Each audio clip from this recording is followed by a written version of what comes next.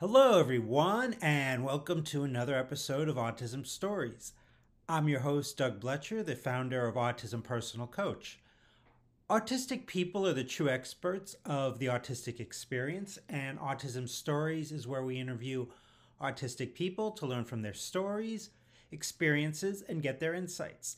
If you'd like to be notified about each week's episode of Autism Stories, we suggest you subscribe on your favorite podcast listening platform. We'd also appreciate it if you could give us a positive rating and review, as it'll help others to learn about autism stories. When I see a TV show with autistic characters played by autistics and written from the neurodiversity affirming perspective, I want to know more.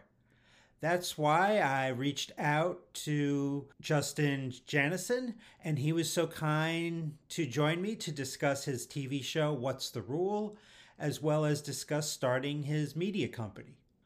We hope you enjoyed today's conversation. Justin, thanks so much for joining me today. Yeah, thank you so much for having me.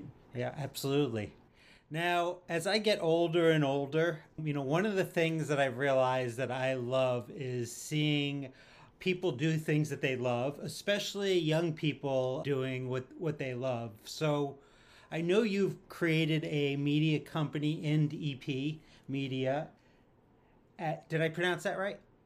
I pronounce it in depth because then it's IEP because I had an IEP, and that's why the I, the E, and the P are capitalized, and a lot of us did. So that's the little tidbit. Not because some people realize it, not everybody does. And if you're outside the U.S., you don't really know because most countries don't do IEP; they call it something else. Yeah, but I forgot what it's called. But like every country's different, so. I know you created your company at 18 years old with the mission to create jobs and opportunities for disabled artists. What made you kind of decide to create a company like that? Okay, that's a great question. So growing up, I have a twin sister who's higher support needs autistic, and so I realized that she's doesn't have access to a lot of the same opportunities that I do, right? Mm-hmm. And even though not necessarily that film isn't one of her passions, at least I don't think it is, unless she's been not telling me something for years.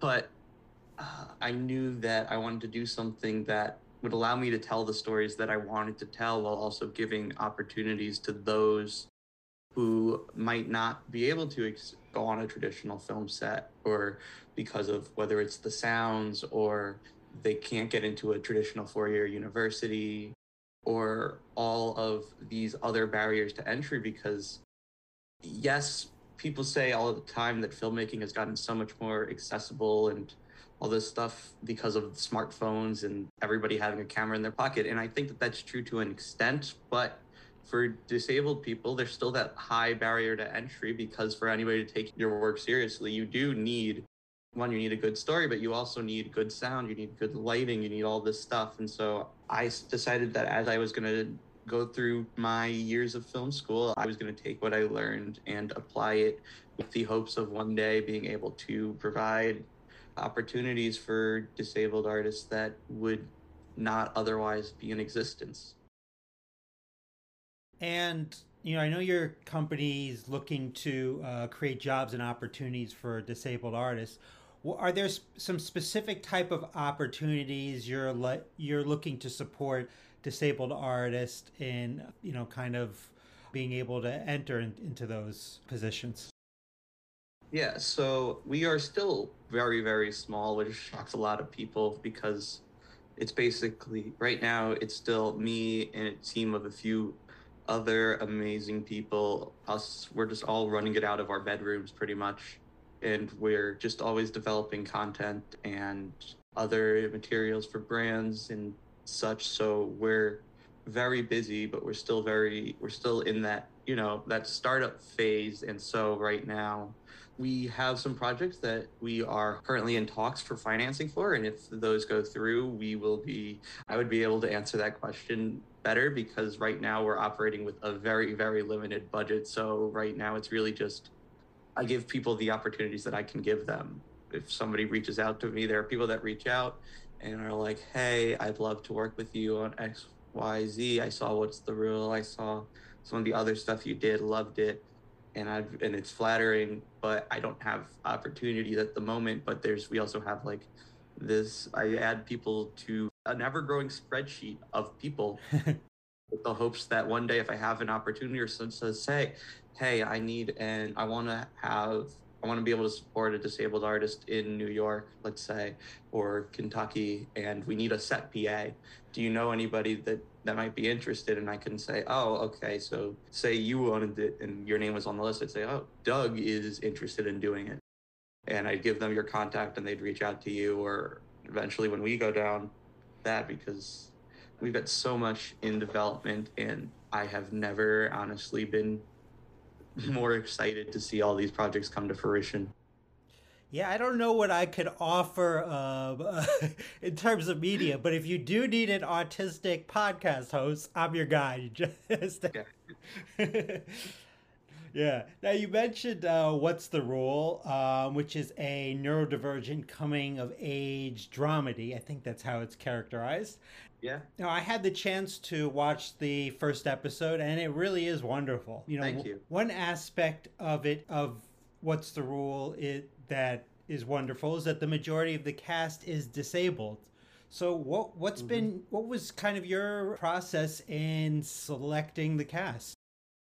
Funnily enough, What's the Rule when it started out was so different, primarily because, well, the biggest difference was Jack was a dude, and Jack's not a dude. Jack's a female, she, her. And so, but that was something that came about way later in the process because we were trying to find actors. And it's right now, one of the things I'm hoping to do once we get with partners that can do it, trying to figure it out, is there's no real way, like when you go through the traditional sites and all those casting websites, there's no true way to sort by disability, which, I mean, shouldn't always be a thing, don't get me wrong, because we don't want to stifle disabled artists from being able to take non-disabled roles, because that would be bad in general.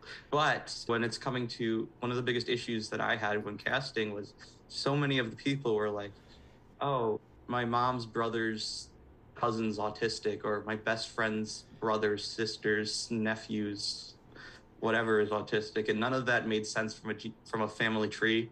Mm-hmm. But we're gonna ignore that.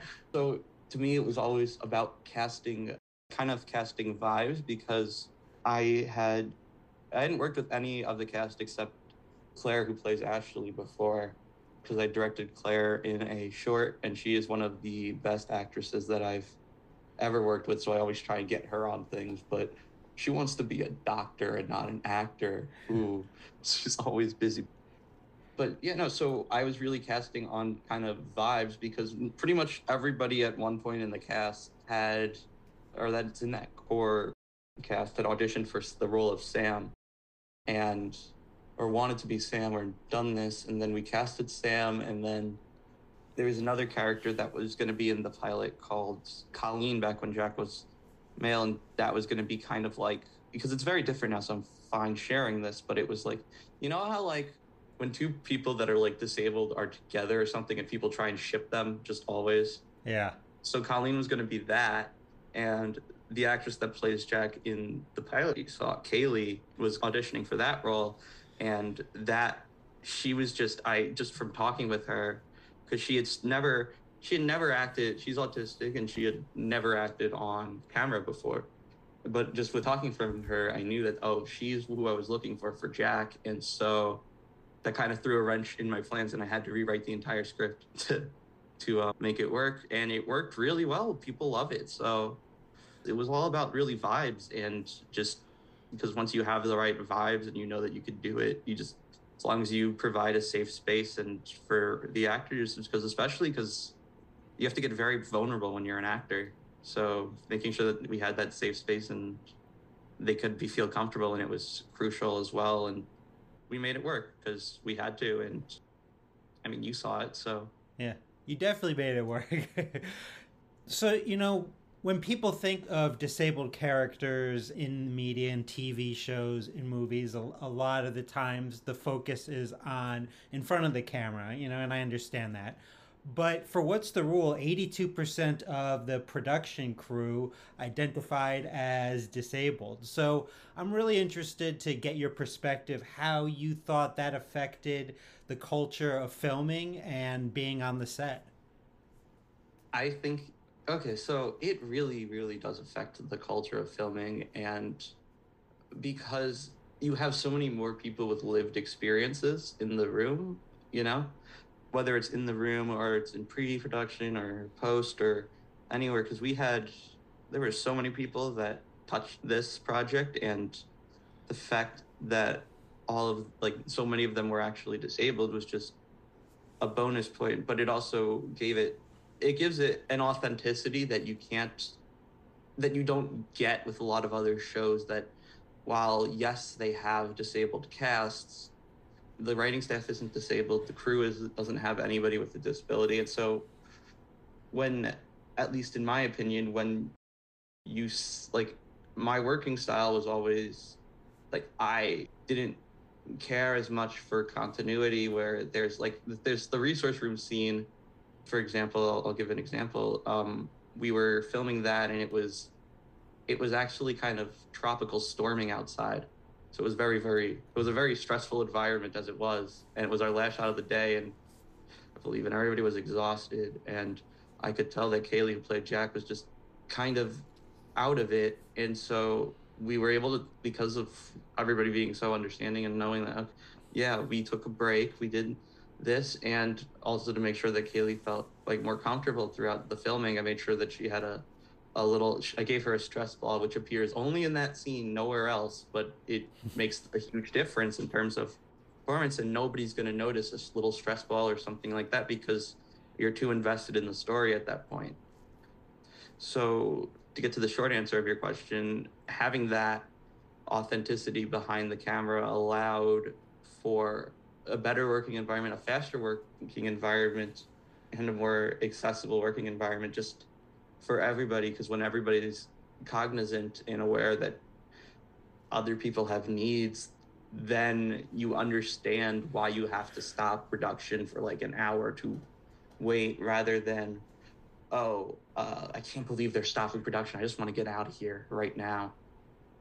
And I mean, we still managed to do that without going over a 9-hour day, which is long for some people, but like, that's rare in the film world. So yeah, I'm grateful for that. Hoping that, and I know that we're gonna get to do it. I'm gonna keep doing productions like that, no matter what the budget level. And I don't know if we're gonna be able to get up to that 82%, because I might not always have that, but there were definitely gonna be a majority, I would say, of disabled cast and crew in many of the production. Not all, but because you can't, I don't want to say all, but as long as I'm not being hired by somebody else, it's going to be always going to be majority disabled. That makes sense. Definitely. Now, in the first episode of What's the Rule, there was a lot of dialogue between two siblings, one who's autistic and one who's ADHD.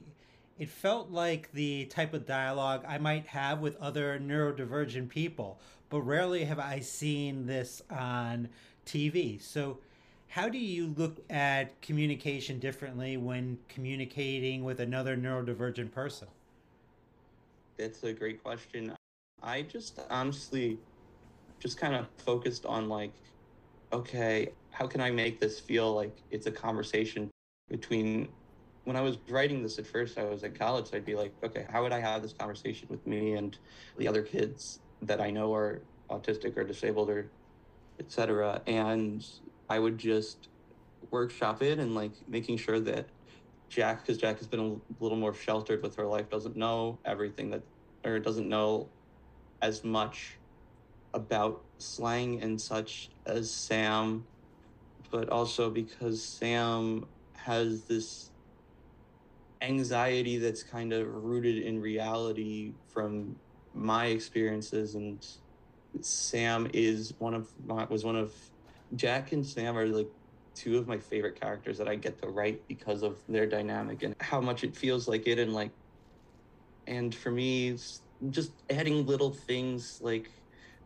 right now we're redoing the pilot for basically because I'm going to be sending it out to streaming services. And so the big thing is that we're going to like the Netflixes, the Hulus, the HBO Maxes of the world. So, and because we're still keeping the core context, and because our world was filmed on a budget of $6,000, that's not the budget what HBO Max or Netflix or somebody's going to want for their productions, right?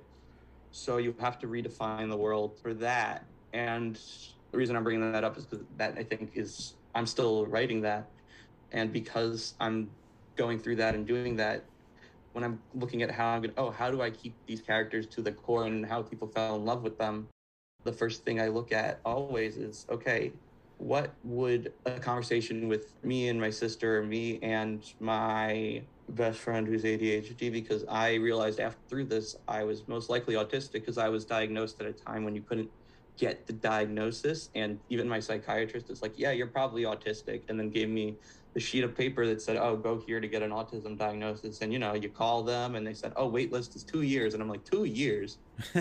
Makes it 2 years. Right. It's a definite. I treat it as a definite because I'm 95% sure I'm autistic because my doctors have said it.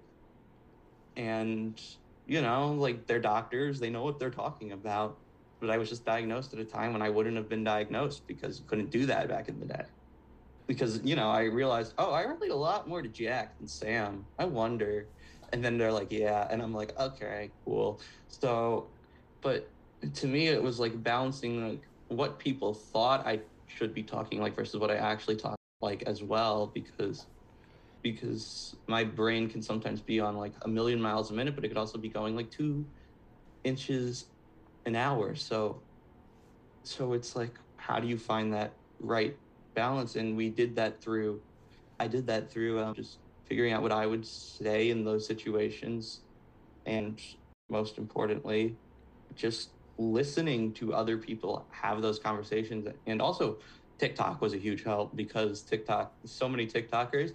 Now, I will say that not all of them are accurate, especially on the ADHD side, but you can get a lot of that dialogue from conversations, and people were doing that stuff. And TikTok gave me, when I was writing, just so many different perspectives as well, just scrolling through than I had ever seen before, because before I was limited to what other people, I guess, thought, or yeah, I guess I was limited to like what my own experiences were and who I followed. But TikTok, with its algorithm, I just found so many amazing people, and I can talk with them, and you talk with them, and you talk, and then you workshopping with the actors to make sure that everything rolls off the tongue correctly.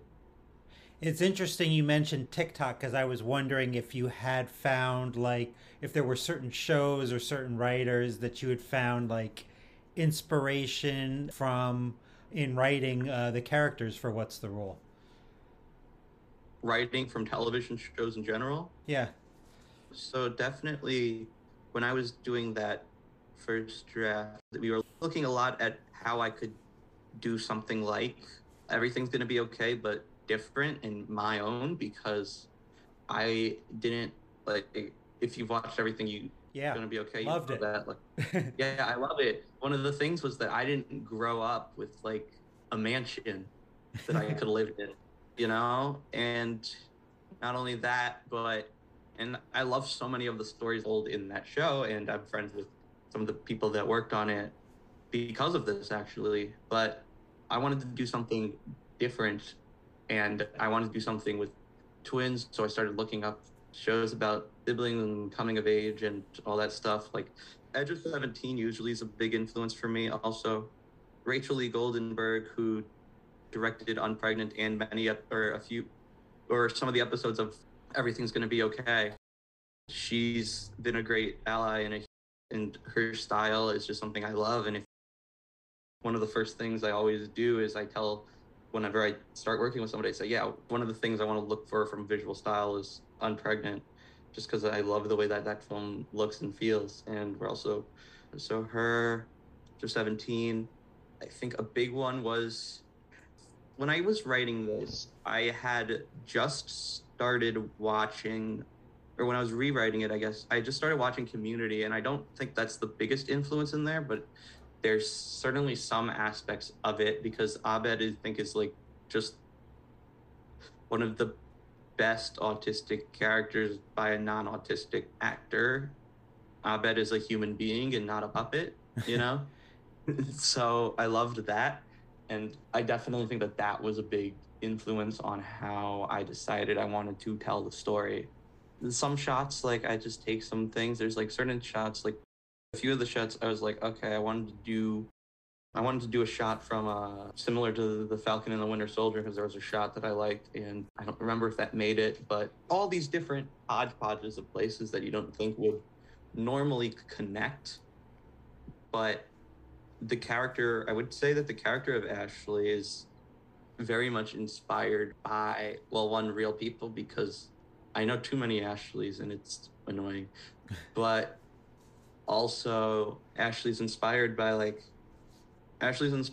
that kind of, I still think, unlike, she's not, because Ashley is a horrible person throughout, but it's also because of how she was raised, and we mentioned that, and I wanted to make sure do that differently than a lot of the things, because children are still forming their ideals and their things, and there's this idea we present that people could change, people don't change, and I think ultimately people can change. I just think that it doesn't happen overnight.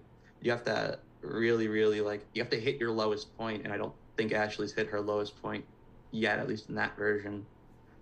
The biggest influence of all, I think, was, to me, Never Have I Ever, because I adore that show with all my heart. I usually, when I say it, because As We See It hadn't come out yet, so now when I'm pitching it, I say it's Never Have I Ever meets As We See It, because those are just two. While I do have some gripes with As We See It, I overall think it's a step in the right direction for authentic representation. And I love Never Have I Ever because we're focusing on a character that traditionally we would never focus on, and these stories, from how we tell it to a lot of the look, when I was saying it, I was like, I kind of want, like, people often say that it looks muted, it looks like this, looks like that, but that was kind of my intention because I wanted it to feel, even though it takes place in the modern day, it's kind of an unearthed story because it's a story of people that have always been there yet never been truly acknowledged up until more recent times, and hopefully will be acknowledged, because the day that disabled people have opportunities and I don't have to be the, if I want to see disabled stories on screen, I don't have to make it myself. That'll be a very happy day for me. It feels like there's more of a push than ever to have openly autistic and neurodiverse characters in TV shows. However, I don't hear about the importance of neurodiverse writers developing scripts for these characters. So, where do you think we are with having essentially the writing room involved in this process from autistic and neurodivergent folks? I believe we still have a long way to go in the writing room, because also, especially because the people that often greenlight the stuff aren't neurodivergent or disabled themselves. I remember there was this one company where we were pitching to, and they're like, oh my God, we love it. We love it. We want to do it. And I'm like, oh my God, this is perfect. This is amazing. And then they come back to me and they're like, so we'd love to replace everybody with influencers. And I'm like, no, we're not doing that. Goodbye. Like, not autistic influencers or not neurodivergent, just influencers in general. And to me, you have to find the right balance, because there are certain people that don't want to disclose. And I think that that's up to the individual person, Mm-hmm. because there are plenty of people that are autistic that I don't know about, and they're not going to tell me because they don't want to be denied jobs and denied things. But until we have that open dialogue, you can be a part of a community without having to feel as though you're gonna, if you come out publicly as autistic, or if you come out as queer, or as come out as anything, you're going to be blacklisted from Hollywood. That shouldn't, that's the case, I feel, as of right now, because unless you're established, it's really hard to break in, because the second somebody hears it, you're like, oh, it's my cousin that has high support needs. It's kind of that person, because you're not seeing that No, no, there's a lot of autistic, and especially because a lot of people are still, which is kind of ableist, and it's changing slowly, but it's the idea that because they experience the world the same way that you do, that everybody must have it in a similar way. So you have so many people that are also, or might just be unknowing and not have support that they could have their entire lives. And so we still have a long, long, long way to go in terms of getting disabled writers in the writers' rooms of Netflix, Hulu, HBO, Disney, all those places. But there are programs like Respectability and others that are doing a great job at getting people their starts in those places. But we don't have enough long-term data to, because it's still a relatively new organization, to say that people are staying there, that the organizations are actually giving the support needs that they need. And I want to reiterate, though, that I love Respectability and everything that they do. I know many of the people there. Just literally a few weeks ago, I was hanging out with a bunch of them. They are all fantastic and amazing. But there's also this unease of, okay, where do we, like, how do we fit in? Because we shouldn't only be brought in when you need a neurodivergent character. You Right. shouldn't you shouldn't. That's not how it should be. It should be you're brought in because you're a fantastic writer. And even if you are a fantastic writer, that's sadly not the case, because the second that somebody sees that you're disabled, and it's illegal, but nobody cares, in my belief. Like, if you're marginalizing a community more so that doesn't have the means to fight back, then what are you gonna? There's nothing you can do, really. And so my hope is to have more voices brought into the room, and with through authentic representation, allow people to see neurodivergence in a positive light, and along with its negatives, because it's not a superpower, in my opinion. I used to believe that, but I don't think it is. But I still think it's a good thing and a great thing and makes me unique. But I also think that by calling it a superpower, you kind of disown a lot of what of the disability, and you try and hide, and a lot of people just trying to say, oh, you can do anything you set your mind to, but that's literally the opposite of what disability means. You still have a lot of those Hollywood gatekeepers wanting stories like that as well. And Kind of the inspiration porn. yeah, and I've been in the talks with some of them, and they want to bring on disabled writers so that they can say it. But the second that the disability rep is done, they're going to leave those projects in the dust. They're going to leave those artists and creators, writers in the dust. And so my big thing is to make sure that we, as a company and as our partners, once we start doing disabled writers, we don't want to just hire a writer because we have a disabled character coming up. We want to hire a disabled writer because they're the best fit. And one of my favorite things, though, I believe it was Ruth Bader Ginsburg that said, when somebody asked her when do you think like equality would be reached, and her response was, when the Supreme Court is made up of only women. And I think that that's just because, yeah, you don't, until you have that writers room made up of only disabled artists. Like, I would say that What's the Rule is only disabled artists, but I'm also the only writer right now, so that's kind of, like I'm saying, like with teams and like a Hulu or a Netflix show has only disabled artists and only disabled writers, that's when we know that we've reached true equality. When I can say, hey, 100% of the cast and crew were disabled. I'm hoping that that's sooner rather than later. Just I'm not in the position to say whether I know if that's happening anytime soon. Hopefully, we're making change. Yeah. And how can people learn about and watch What's the Rule? You can go to our website, that's indep, INDEP media.com/what's the rule. You can go to YouTube, just type in what's the rule. It's going to be either the first or one of the first to come up. And you can support us through there. You can find Patreon, support us as we continue to make content, because without the Patreon, I would honestly not be able to be doing everything that I'm doing. So I'm grateful for everybody's support. We wouldn't be able to be making this disability focus show without the Patreons or any of our upcoming projects. I only recently finished school, which is shocking to a lot of people. And now that we're doing that, we have so many projects in development. We've got shorts, we got 2 features. we got a few features in development. We got the truck. We're still working on What's the Rule, and as What's the Rule starts to take, we're with the features we are so excited about and so excited for people to see. But in order for us to be able to afford to quit our other day jobs and continue to work on this full time, we need people's support so we can make rent, we can do all this stuff, because I'd love to be able to focus on What's the Rule and everything else I'm doing in terms of disability and production full time, but I can't do it without the support of viewers like you, and now I feel like PBS. Well, I really hope people, check out What's the Rule. I think they're going to love it, and I'm really looking forward to checking out all the things that you do in the future, Justin. So thanks so much for joining me today. Yeah, thank you so much for having me. This was great. I'm glad we finally got to do this. We've been talking about this for so long. Yes. It just kept happening, and yeah, I'm just happy. And I guess I'm going to thank everybody for listening to me talk for, I don't know how long this has been, honestly. I don't have a clock or anything, but I'm assuming a long time.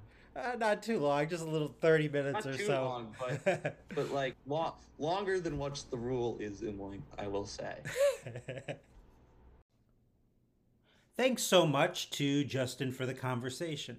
To learn more about Justin, please check out the link in the podcast description for this episode. Did you know that Autism Personal Coach provides neurodiversity affirming support by autistics for autistics through our customized coaching? If this is something that you're interested in learning more about, please visit autismpersonalcoach.com for more information. I hope you enjoyed this episode of Autism Stories, and if you did, if you could tell a friend, foe, or anyone you know about it so they could have the same enjoyable and educational experience as you when listening to Autism Stories, be very much appreciated. Until next time, I'm Doug Bletcher of Autism Personal Coach. Talk to you then.